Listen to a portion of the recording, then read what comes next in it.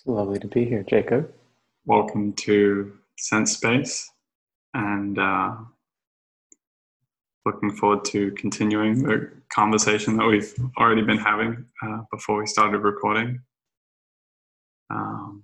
You are self-described the practical philosopher, described by others as mystic philosopher.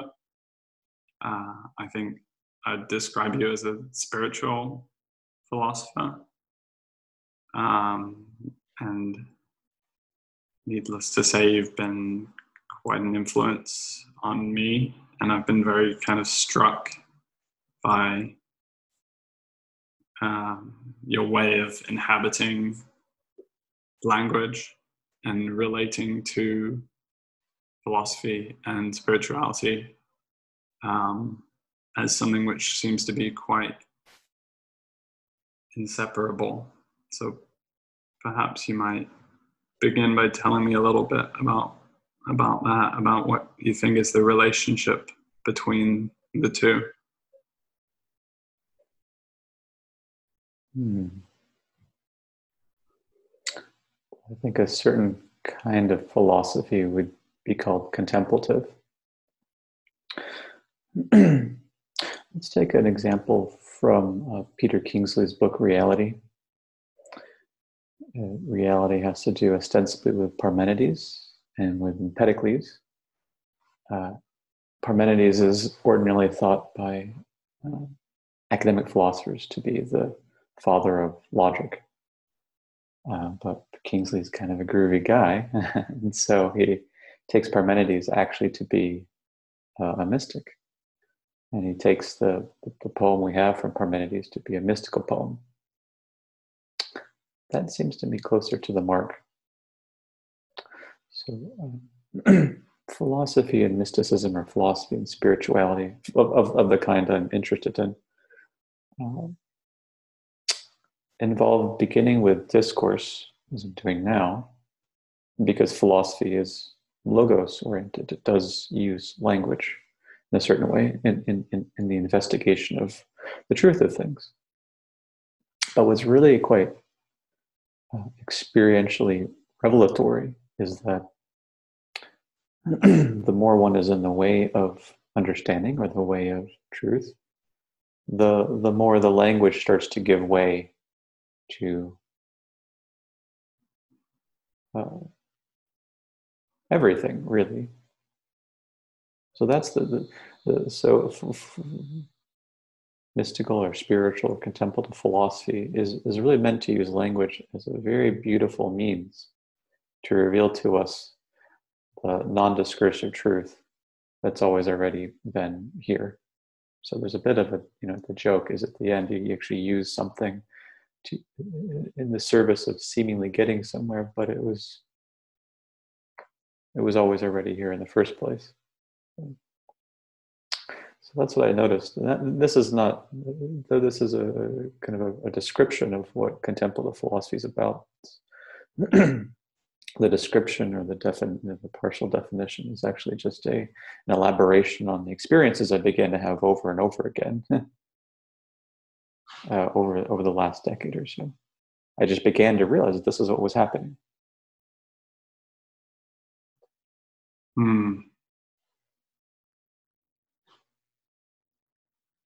Yeah, I get a real sense. I mean, one of the things that struck me most about hearing you was, I kind of count you amongst a small handful of thinkers for whom the use of language seems to articulate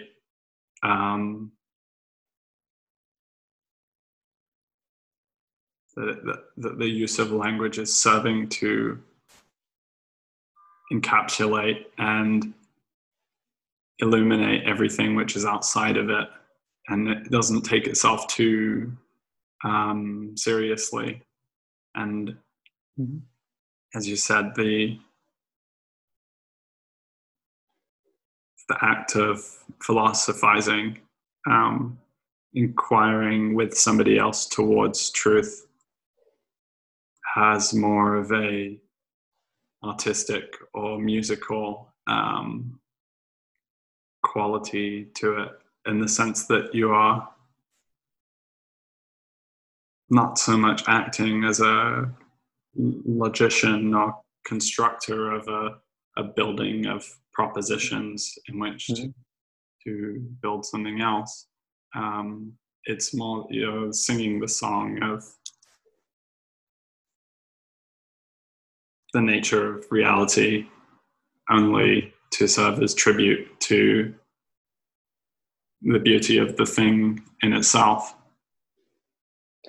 Yes, and what I also discovered is, much to my surprise, is that the philosophical language I use during philosophical conversations is largely evocative, or is something that convokes what it's speaking about. So if I ask you, are you in love? So it could be a descriptive question, and it could admit of a binary answer, yes or no. Or it could be an evocative question, such that there's a perfume about the question. You start to feel as if there is something loving about the question itself. You start to feel something of love when you hear, are you in love? Am I in love? So it's really intriguing, I think, about a philosophical question, is that it can actually carry, it always carries more than what it says. And there's always a certain kind of perfume about any question. Yeah, it's something about the way that a mystical kind of philosopher or other mystical kind of individuals seem to pose these statements or questions, which have the effect, certainly for me when I've encountered them, of kind of hanging in my mind and in the air and being kind of illumined. And there's something about them which seems to be a little bit mysterious. Or it's as if one can continually go back and revisit and find more in the meaning of the words over time and with contemplation. And that, in a way, is very similar to the experience one has of the music that's most important to you, the musicians that are most important to you.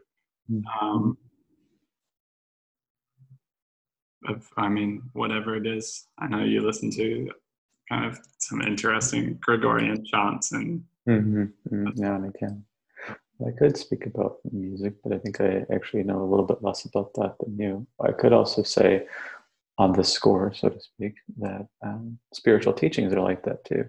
The genuine spiritual teachings are the ones, whether they're occurring in a face-to-face setting or whether they're occurring through some sacred text, that they imbue the reader or the listener with the flavor or the taste or the tone of what's being said. So before we were just talking a little bit, and we were just saying that there's peace right here. There is always peace.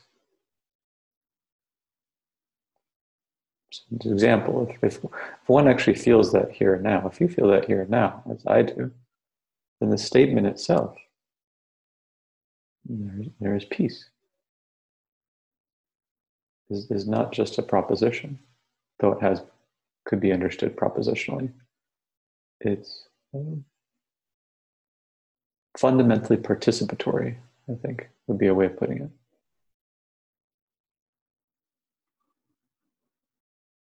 It asks you to be what it says. It asks you to see in yourself that it's already true.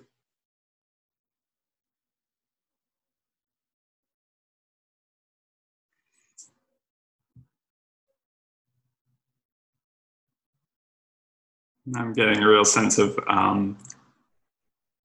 spaciousness of different directions that we might take this in, especially because I've been dialoguing with the avatar of you in my head for a few months. and wondering, well, what might Andrew have to say about this and that?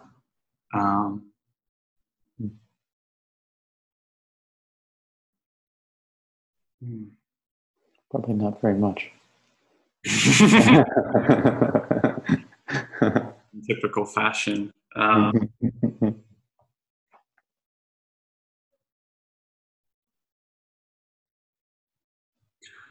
Well, perhaps death is a good place to start. When you were having a conversation with Guy Sengstock, conversational mysticism, you said something very striking, that the question of death has the effect of subsuming, encapsulating all other questions. And so it seems to me, and it's something I've been kind of thinking about a lot in the last many months, that right relationship with that horizon is so kind of central to everything else that what's more important, and getting that one right seems to be that it would kind of waterfall down into every other question that one faces. And it's also not clear to me what is the horizon of relating to that horizon, so to speak. And so I've gotten to a point now where I can be kind of reflecting on my unbeing and presencing that. But then there's a question of, well, how much could I presence that, and how much presencing that more would allow me to be more present and be, so many kind of moments throughout a day in your life, which might be imbued with a certain amount of tragic, beautiful aliveness. Were you able to properly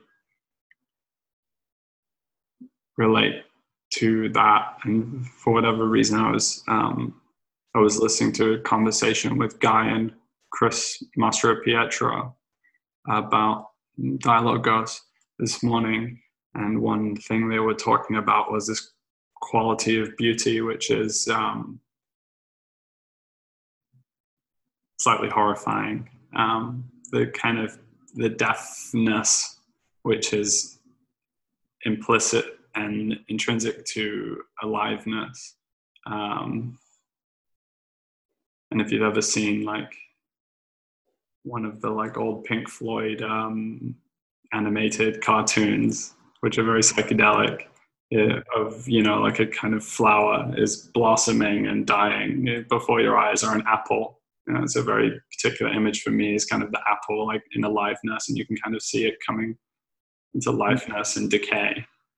And then there's this whole other matter of, well, when we're in relationship to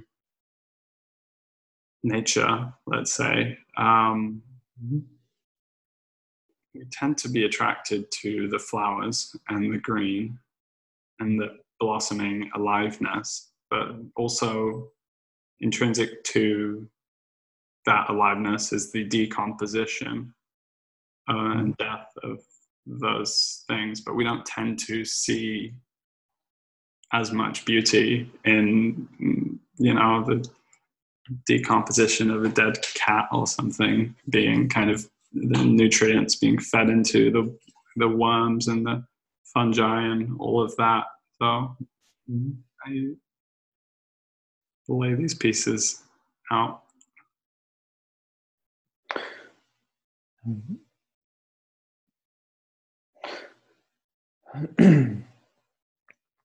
So the more that one tunes into death, the more that one feels a certain kind of sweet melancholy.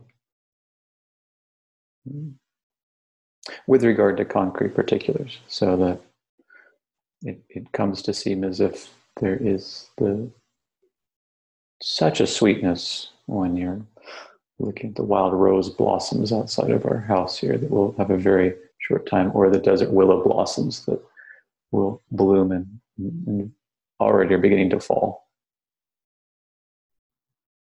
So now you've gently held in your hands, without grasping, the sweetness of the beauty. The melancholy comes because there's something that's like to actually give yourself over to the feeling of loss.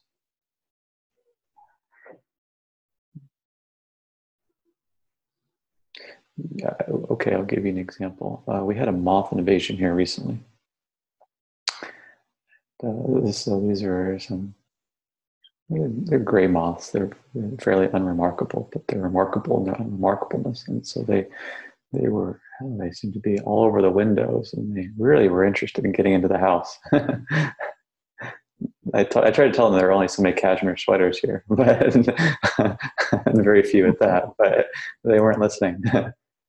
And at first it seems as if there's something really sad about the fact that we can't open our windows first thing in the morning because we're in the desert here. And that morning air is so lovely. But then as we came to observe them, and then they would come into the house, and still today we're putting down glass jars and a piece of paper and then urging them outside. But what's been interesting is that very quickly they've been dying, and dying in mass. So what began maybe a week ago is almost over. And I find myself feeling actually quite sorrowful. Before, right, they were just almost a pest. Then they come to be regarded with a certain fondness, a certain tenderness. And as the saying goes, before you know it, they're gone.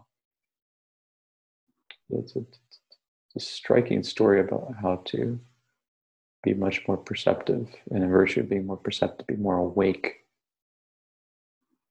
to the sentient, perceptible world. That's the first part, and I think that was maybe something that Guy and Chris may have been speaking about in their own way. The second part isn't spoken about as often, and now we're getting into non-duality, namely, yes, every concrete particular, all the 10,000 things, as Taoism says, are subject to coming and going, as are our thoughts and feelings and our sensations and everything else. But wouldn't it be interesting to ask ourselves, what are they all coming from?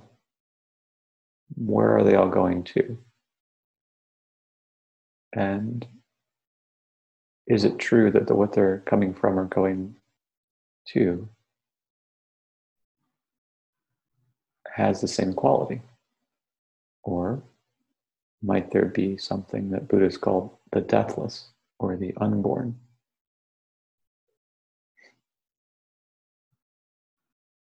So death is always occurring for dharmas, for phenomenal arisings. But what is underneath, so to speak? What's underneath it all? Might we say in between? We can use any preposition you want, right? In between, underneath, around, through, all of this, right? All of the Tao, if you prefer that word. The Tao is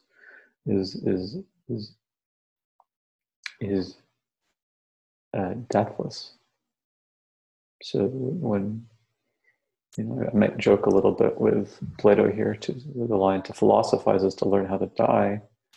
That's true of concrete particulars, but to philosophize is also to learn how to not to die, if you will, which is the enigma I'll pose here. is there a kind of, can you recollect what it was like in your own path to shift more into an awareness of that thingness, the Tao,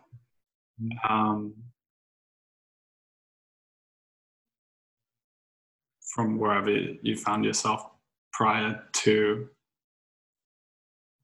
moving into that direction, and well, perhaps also could put some words to describing what it has been like to come into more awareness of that. Barely, yeah, barely can I. It's hard to remember what life is like before, and it's not simply the case as a before and after, but it's certainly hard to remember exactly what it was like when I was in my mid-20s, but I can try. I guess you could say it was an experience of being very enclosed, very solid. I would have cared about my own concerns and projects. I certainly would have felt a great sense, as I did, of anger and contempt. Anger at being put into situations with people who aren't, let's say, very bright. So I thought, and contempt of all the half-baked notions, ideas, proposals, and so forth. So the anger, I was thinking about this a little bit recently, because there's some residues once in a while. But I think the anger and contempt ones are a very nice flavor of being a separate self, for sure. So that came with a certain kind of, you could put a label would be arrogance. So I can kind of barely, I can kind of recollect what that was like. In short, it was very unpleasant. And as I've come into this greater awareness, it's a little bit easier to talk about what that's like. It's actually quite simple in a way. It's just that more and more of life comes to unfold in its own fashion, in its own way, without being interfered with or without involving oneself with its unfolding. And more it comes to seem that at a very deep metaphysical level, everything is all right. And I know I use that expression, everything is all right, in my conversation with Guy. It's hard to find a more plain-spoken way of describing what that feels like. It's so, yes, things are beautiful and they're joyful and they're peaceful, but there's a kind of sense in which you don't have to poke at things or stir them up. One conversation partner used to speak about likening himself to a raccoon who was always very curious, and the raccoons tend to dump over the garbage pails and see what's inside. Well, you cease to be a raccoon. You cease to poke at everything and knock over the garbage cans and try to see what's inside. What's all the dirty, nasty stuff in there? Yeah.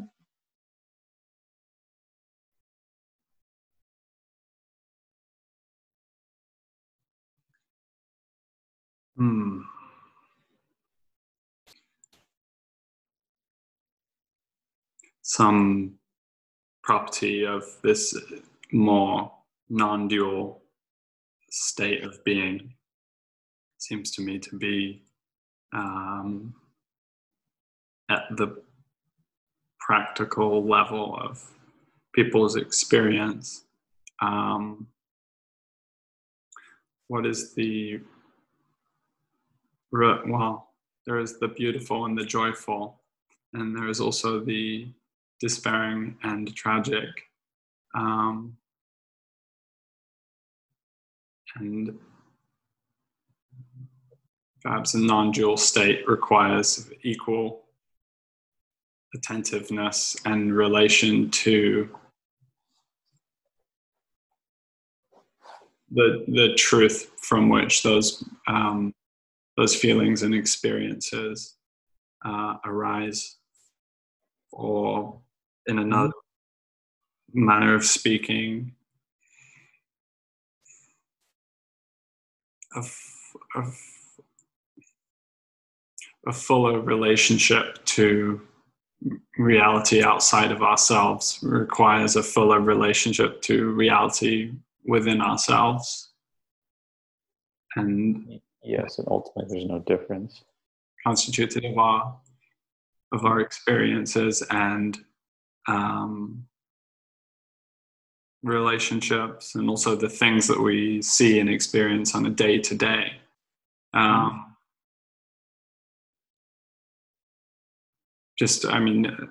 Perhaps certainly for me recently, one thing I've found is that my salience landscape has been changing a lot.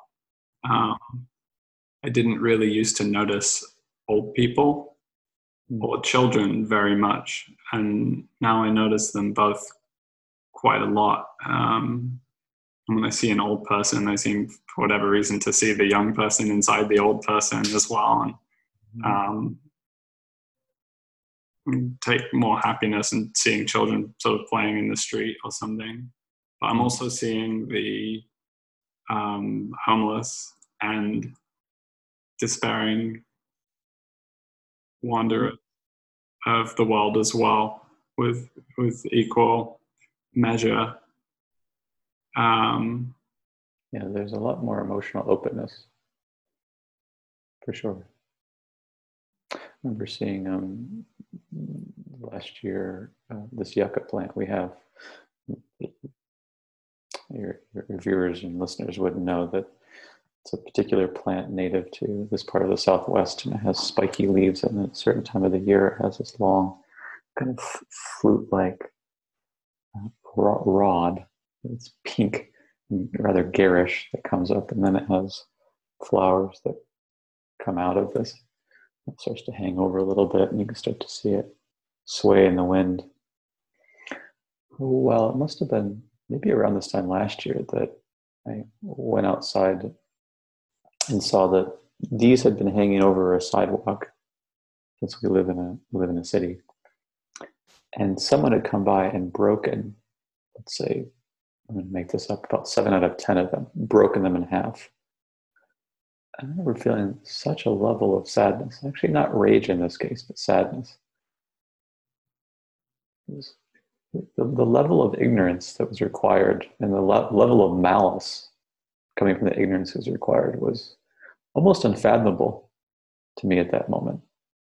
So provide that as an example, I think, because some people believe that being on some kind of meditative path, I think people believe this still, that it makes you feel calmer, which is not untrue entirely, but it's pretty inaccurate. It's that it really lights things up for you.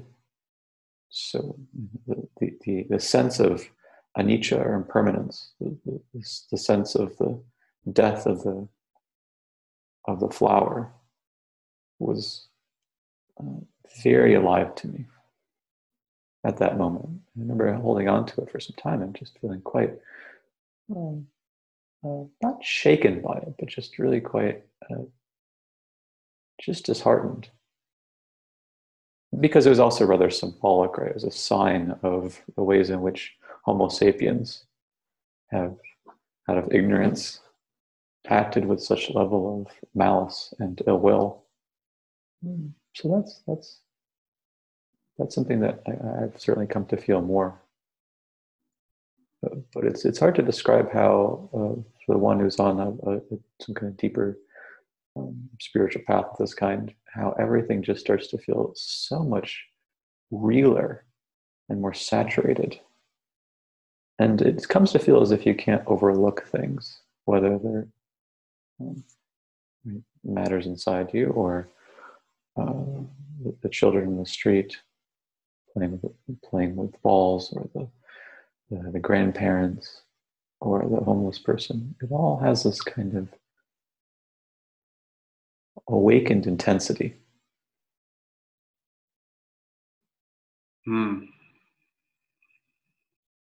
It very much seems like it's a lot closer to kind of walking through a city as a kind of artist might, or at least how my imagination of like a 19th century artist wandering through Paris or something might be like a Baudelaire or something.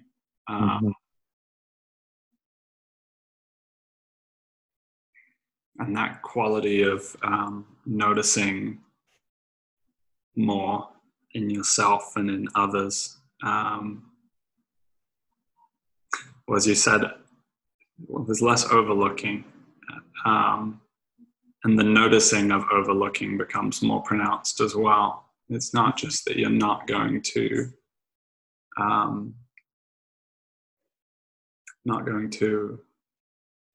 ignore when some impulse or some old insecurity or something has come up. It's also that your sensitivity to dropping into that is more pronounced. Yes, and there comes to seem no difference really between the arising of a pain body, if we're using Eckhart Tolle's language, and the arising of a homeless person.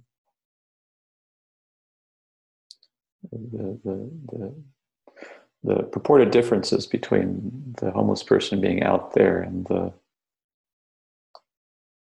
difficult emotion being in here becomes less pronounced. There's just a luminous openness to more and more of life, more and more accommodations, as it were, more and more availability. Now I'm speaking as if we're in the hospitality industry, but I think the point still stands.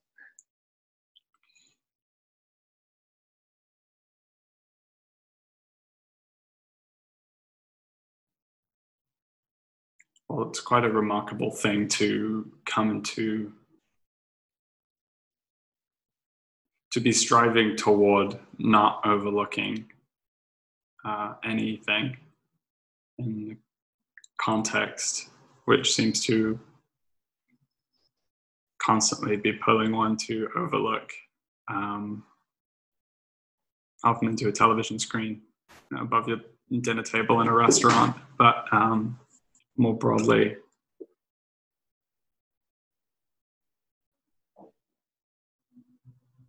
well, there's a feeling I get that like every aspect or a multitude of aspects, from technology to relationship to food and alcohol, to the way of speaking,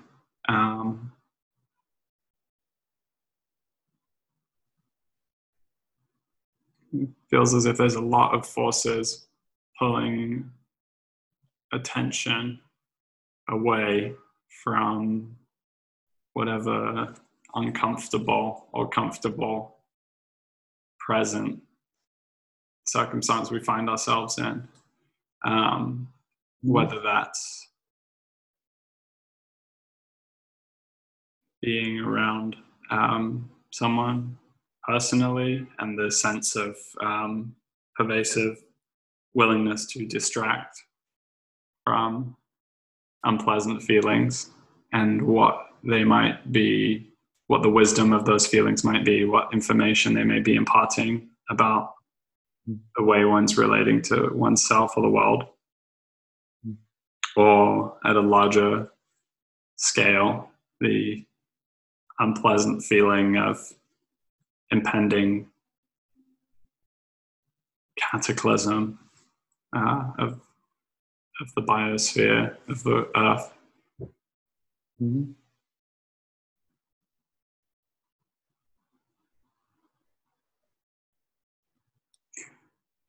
So imagine that you find yourself in this circumstance of being, well, I'm finding it difficult even to describe it, because what I'd initially say, well, and Andrew is pushing against all of the poles of this context we find ourselves in. That pushing would be very incongruent with the feeling of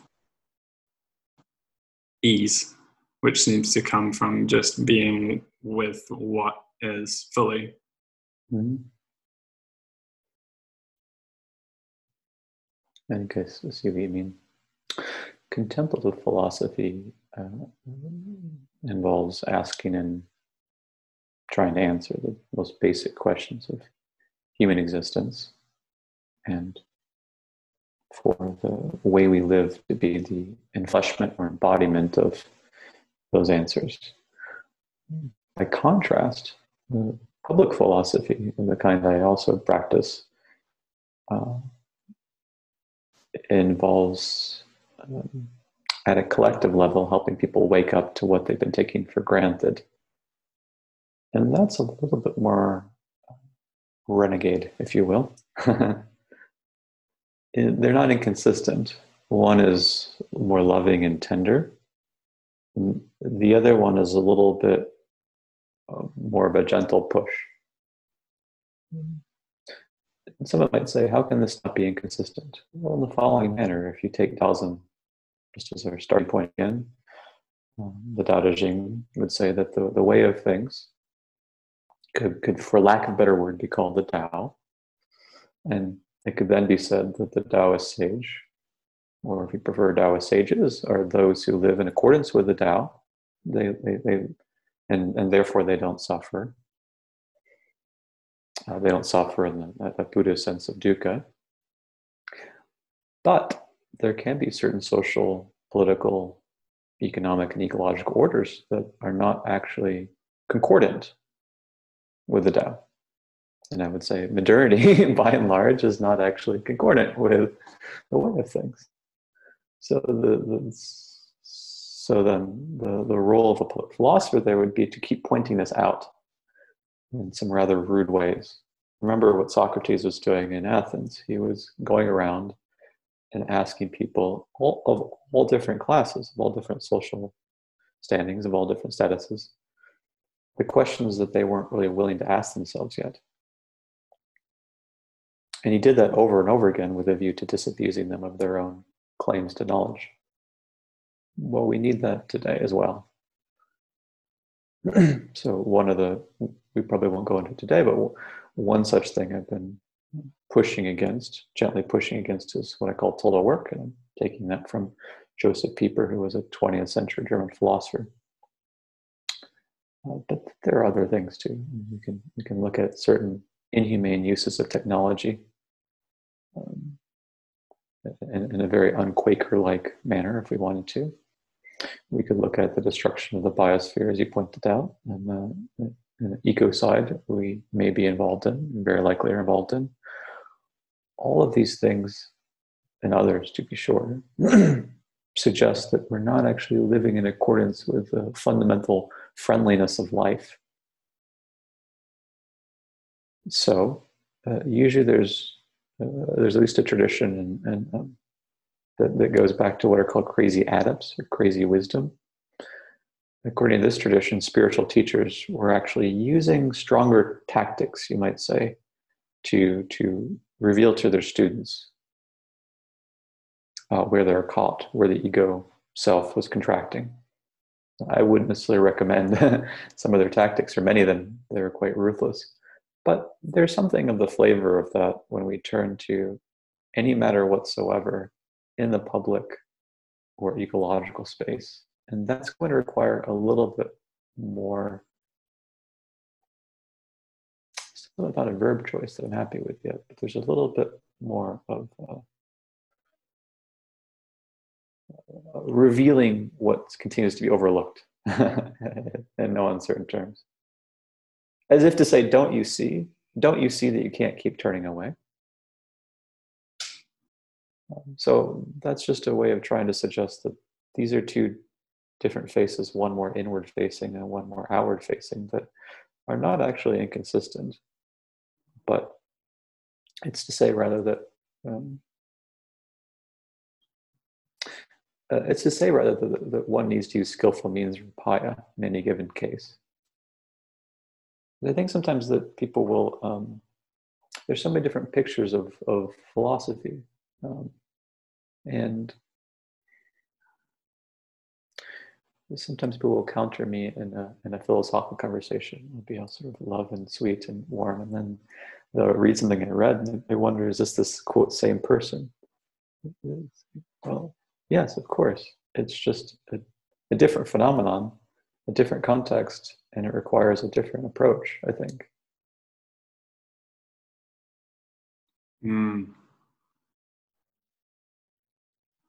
There's a certain delicacy, or is that, I think I was talking about appetizers. Is that right? Gentleness or skillfulness involved in this kind of truth work. And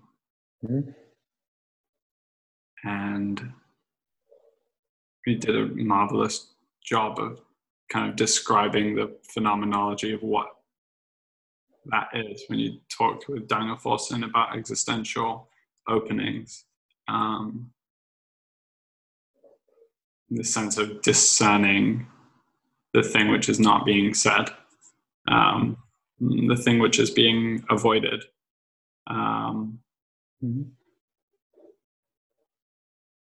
Or tiptoed around. And so I want to learn a little bit more about how we might engage in that. But before, I think it's worth drawing out the implications of the encounter itself, because what it seems to demonstrate is that language is not what it appears to be. That the philosopher is able to discern the thing that's not being said. Speaks to more of a kind of embodied, energetic experience of the world and of other people. And so a large part of orienting towards that is perhaps that more embodied attunement. And for whatever reason, I have a sense that the capacity and the depth to which one can be grounded in that is directly related to one's deeper grounding in oneself. In other words, what takes place when one is in solitude with one's own deepest thoughts and contemplating the kind of depth of one's emotion and heart and spirit. Something about the dropping into and the integration of those things seems to enable this deepest sort of stack of capacity when you're experiencing other people. Let me come in for just a moment too. I think that's true. Additionally, I would say that it at least happened for me in and through philosophizing with people over the last decade. And these are not my favorite terms, but Malcolm Gladwellian language would be around 20,000 hours or so, so twice as much as he's referring to in one of his books, just to get some of the sense of how much it's been. And then just after a while, there's a kind of an embodied attunement to the kind of wiggles, the wiggles someone's going through, and not quite saying what is true. It's like You're kind of speaking around it a little bit, or being in the neighborhood of it, or uh, and I'm not suggesting the person knows that this is what's happening, but there's a sense that it can't quite be said. Hmm. And after a while, the person comes to discern, first of all, oh, I'm not quite going straight to the heart of the matter. I'm needlessly speaking around it. That's kind of the first insight. The second insight is to start to be able to actually drop down into that level of heart openness or heart awareness or felt understanding. So yes, I think you're right to say that it can happen through deep solitude and through very deep investigations of oneself. I'm also just suggesting it can happen additionally in and through what Martin Buber called the I thou. And there's an ability to see when someone is, how to put that?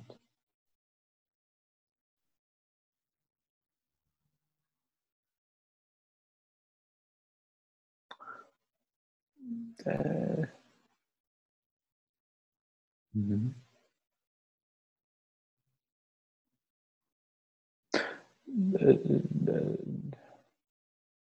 Resisting, I guess. So they all kind of comes down to resistances. Here's an example. It's a little bit vague, but I was speaking with a man recently, a man living in New York City, and he's really erudite, and he's very good with sophisticated intellectual uses of language. So I ask a question such as, okay, where does it hurt? And the answers are just, very, very rococo, very elaborate. And he's like, no. Where does it hurt?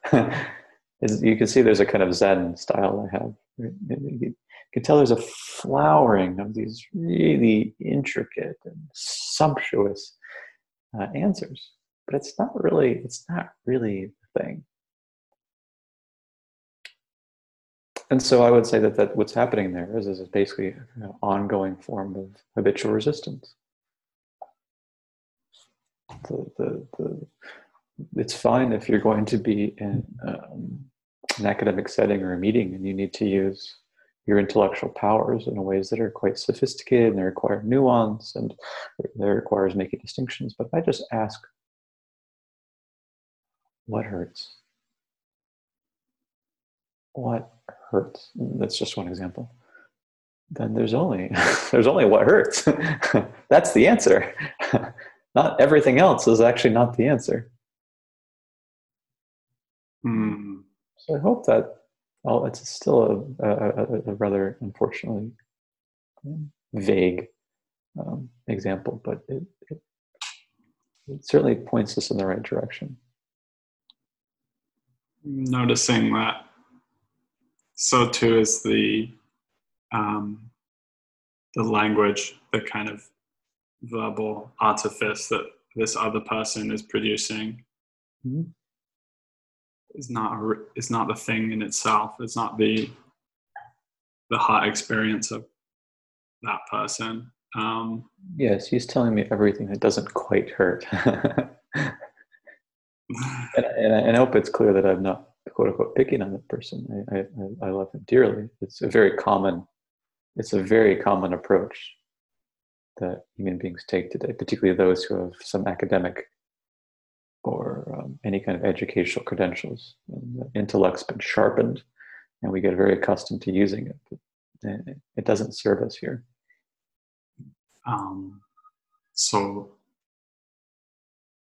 So too, then, when you propose the question, whatever it is,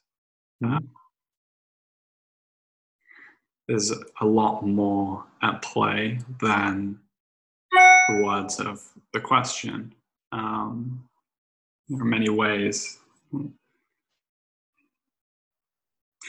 Yes, interestingly, I had the very experience of this. Someone I was with, it was quite sort of difficult to get to the point with. And I had this feeling of there's something that I really need to say to this person, or that I really need to make sure that they've understood this thing. And the way that they were being made it very difficult to do that. And so I kind of went out into the forest by myself and was kind of contemplating and stuff and getting really in touch with myself. And then I came back and went to have this conversation and was in such a state of like loving openness at the time of doing it that it was almost able to very seamlessly guide towards that which needed to be expressed, which was a difficult thing to express, but because it was from a place of loving open-heartedness, that was the thing which allowed the heart of the matter in the other person to be reached. And conversely, many times there's some matter of truth that needs to be brought out with someone, a family member or a close friend or something.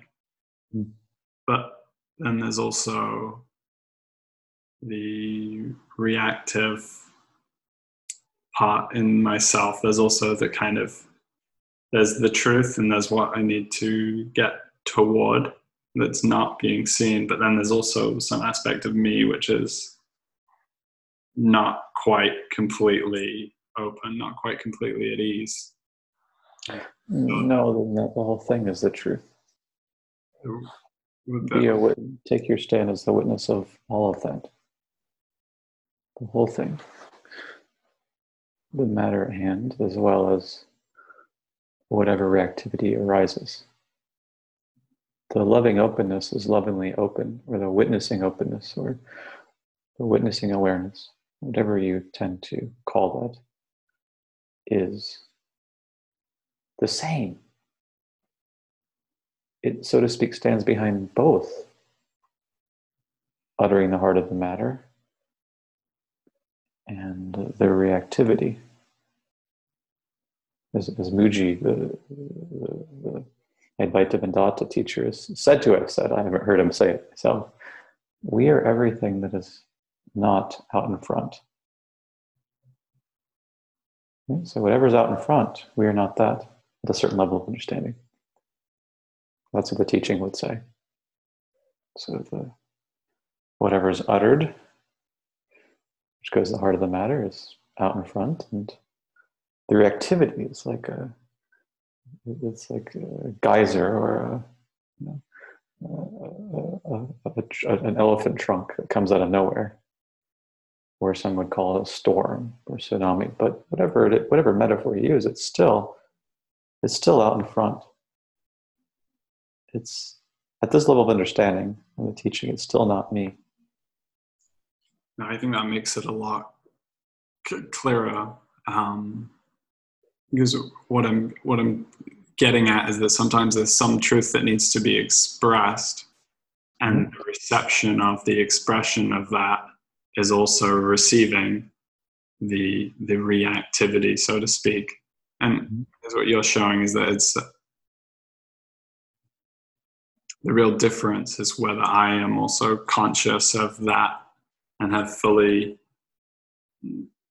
felt my side of the matter as well, so much so that it's almost indistinguishable from their side. Yes, I mean, there are different approaches here. One would be to actually look at what some will call the baggage beforehand and to release it.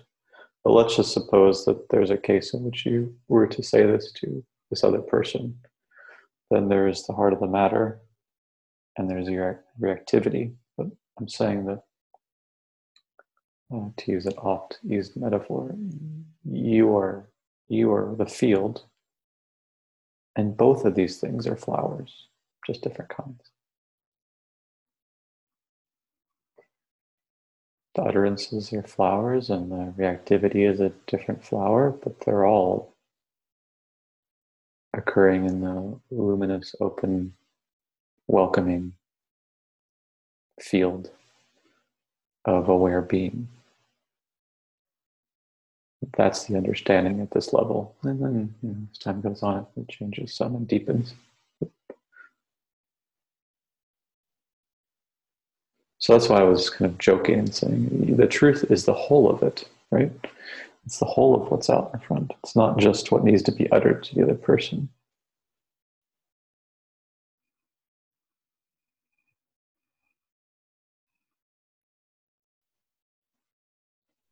One might say the truth is the entire package, for being a little bit cheeky.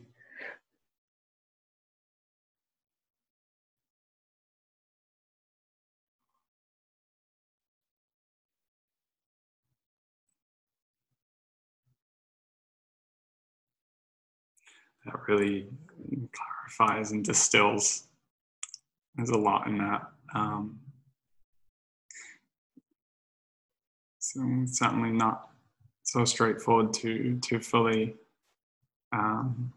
be an enacted understanding of that always.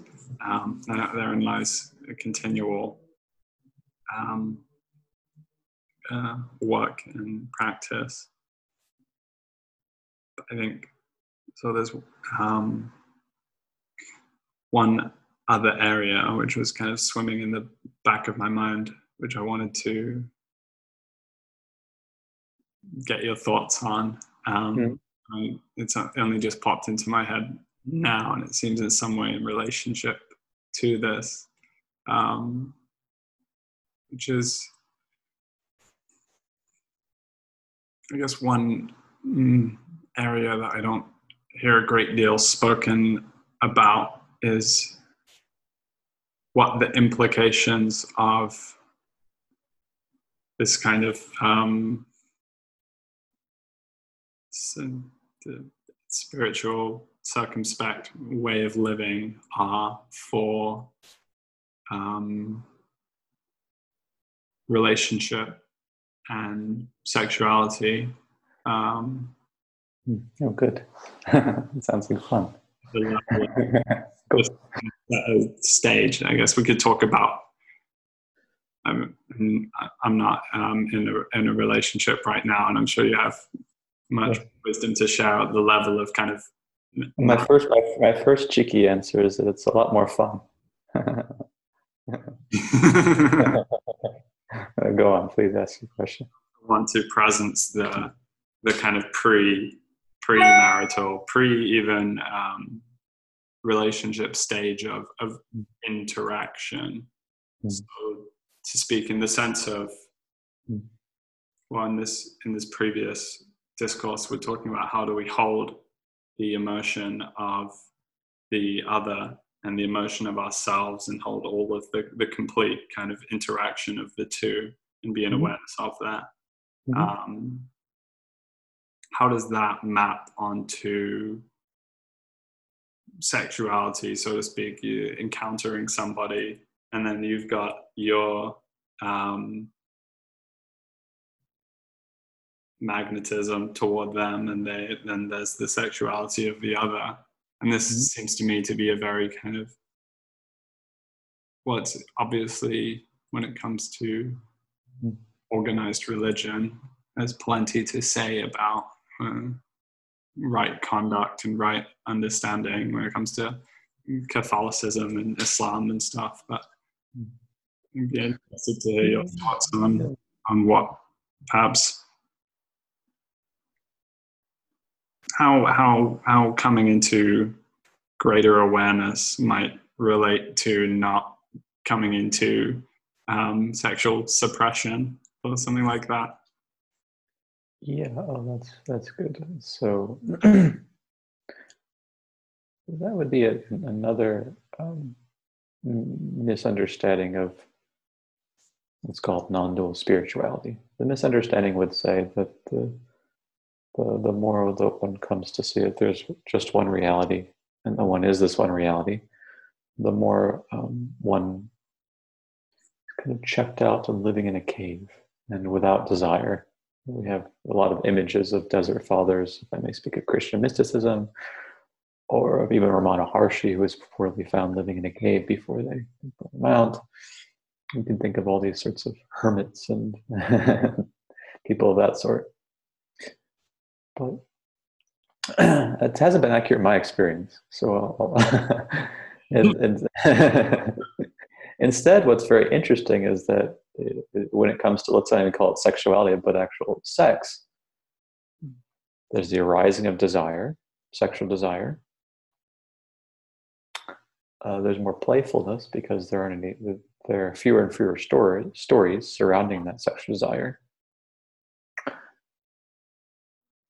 There's more openness, sexual engagement, because we've also dropped stories about words like taboo or shouldn't or oughtn't or whatever, right? There's also much more sensuous engagement because it's not mediated by a screen. It's not like, oh, breasts are lovely or not lovely or whatever, right? There isn't that, you're not thinking that thought is not arising. There's just a sensorium of sorts. And there's, there's much greater actually awareness of what's happening here and now, physically, energetically, as you pointed out, emotionally and otherwise. I can probably say more about this, but what I'm trying to get at is that our figure of a sage as being someone who is sexless or something like that is really a mistake. Actually, there's more energy. One doesn't have to be too tantric about this. It's just much more energy, much more aliveness, much more vibrancy, and a lot fewer hangups. So I should also say on the other side, though, that it's a little bit like what I say about total work. Sex becomes interesting and lovely when it occurs, but it also isn't fetishized. You can pick it up, so to speak, be engaged in it, and let it go, and not think that this is, I'm obviously very un-Freudian in this case. I'm kind of non-20th century in this sense. I don't think that sex is anything special, except insofar as everything we experience is special. So I also don't think it's sort of the key to it's not a key to a romantic relationship per se either, because there are all sorts of intimacies you'd imagine in a wonderful, loving relationship. One of which would be sex, among many others.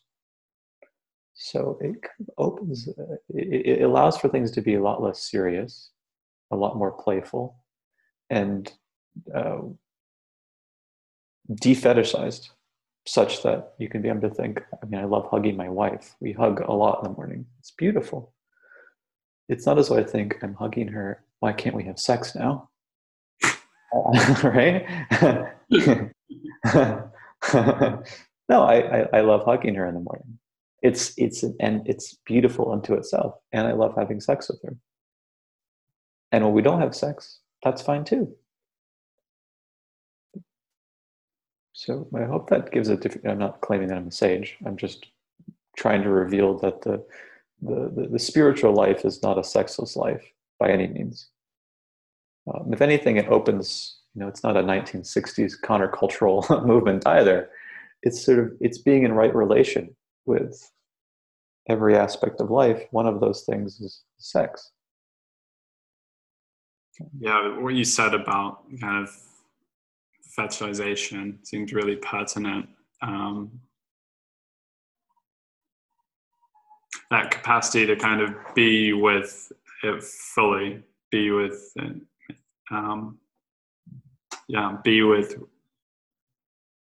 sexual relationship, even before sex, just being with opposite gender relationship or the same gender, whatever.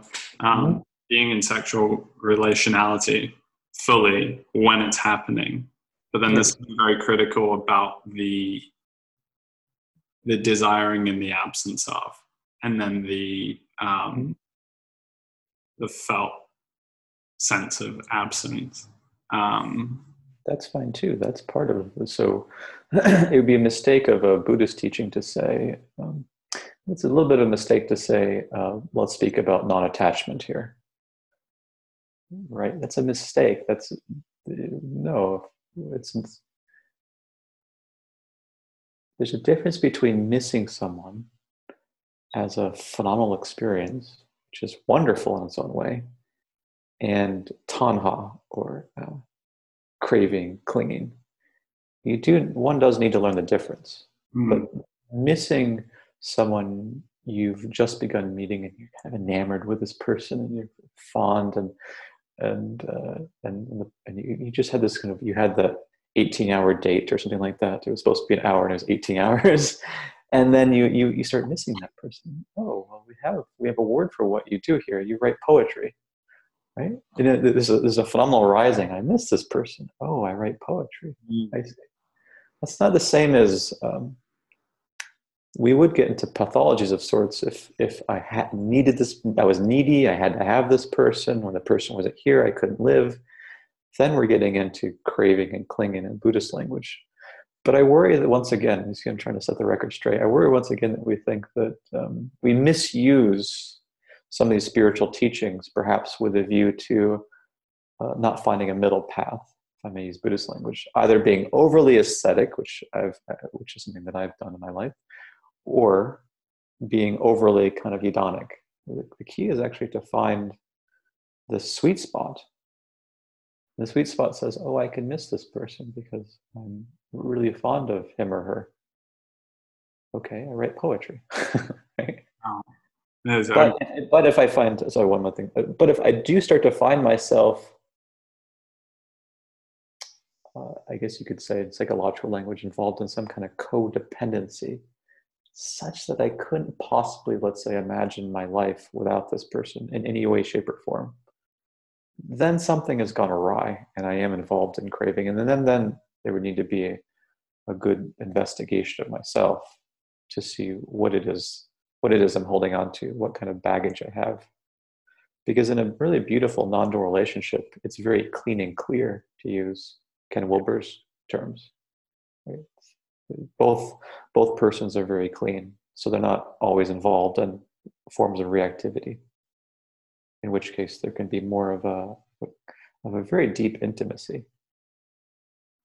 I actually also mention one other thing here that came from early teachers. I remember when I was first on this path, and I went and spoke with both my wife and I we'd met years prior, and we'd been kind of on the same path together, but we really got involved in Zen Buddhism. And we asked, well, what would happen if we were both fully enlightened? Would we still love each other in any kind of specific way? And it kind of freaked us out if the answer was no. And it's a poor question. It really is, but it is something that people think about.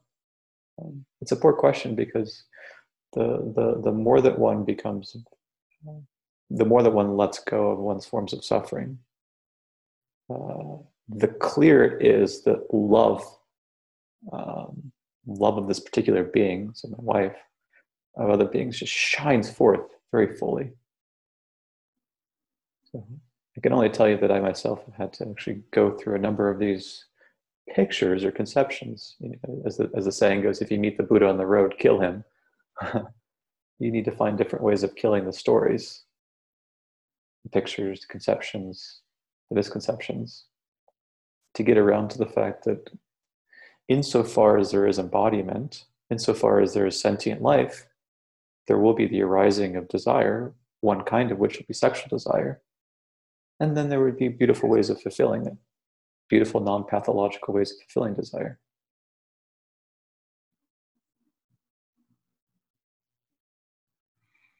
Yeah, as you were kind of making that very subtle distinction as regards desire, I felt like I kind of could feel some sort of resonance or like commonality and I guess stacking. When we were speaking earlier, kind of about death, at the level of people in your life, but also nature and kind of life and its decomposition into something else. That there can be that holding of longing, or longing in a way that is loving, but which is still congruent with this all rightness which you describe. Yes. It seems to me that with the matter of sexuality, or even a romantic desire, or of, everyone in quarantine has gotten very well acquainted with solitude and loneliness. There's a distinction between solitude and loneliness as well, but sure. Let's come back to longing just for a moment. Longing can be beautiful, and quite beautiful.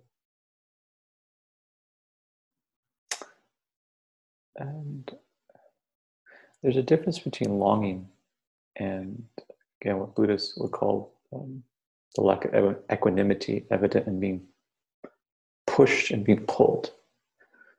That's what it often feels like in our lives. We have some kind of emotion, it's as if we're being yanked in some way, or contracted, or bopped around. But if you can actually just be like a beautiful cello, so to speak, and the longing is a resonant sound, it's fine, and it is to be welcomed. So I'm not sure if this is true, but I'm, at least with regard to some of your listeners, I'm trying to make sure that people don't don't continue to make mistakes about spirituality. But spirituality should not, I hope, should be seen as being somehow ethereal and not temporal, as somehow sexless and not interested in sex, among other things, as unartistic rather than artistic, and so on. Non-duality would say it's all of these and more, right? If there is just one reality, and if I am this one reality, then it's like Whitman's Leaves of Grass. I'm great, I contain multitudes. There's just the multitudinous that is to be welcomed and celebrated.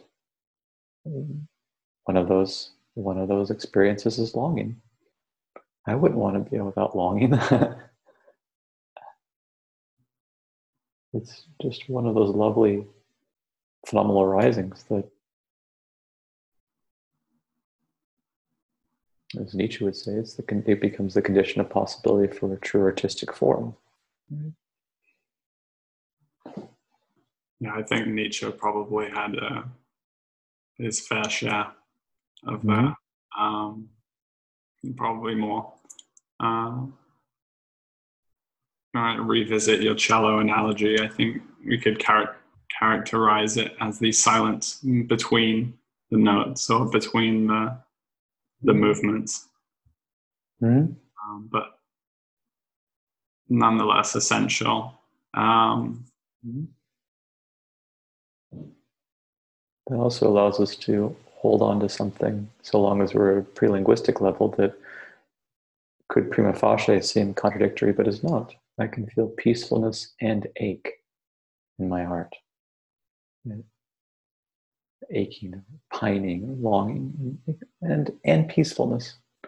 In ordinary language, it seems as if I can't have both without one being true and the other one being false, or without there being a strict contradiction. I can feel the depths of peace. And also, for example, on a certain occasion, sweet longing. Without that peace being in any way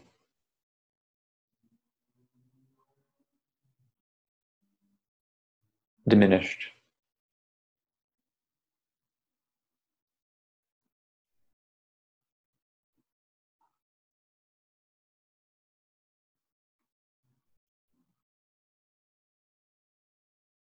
This has been wonderful to speak with you, Andrew. Thank you very much for having me today, Jacob.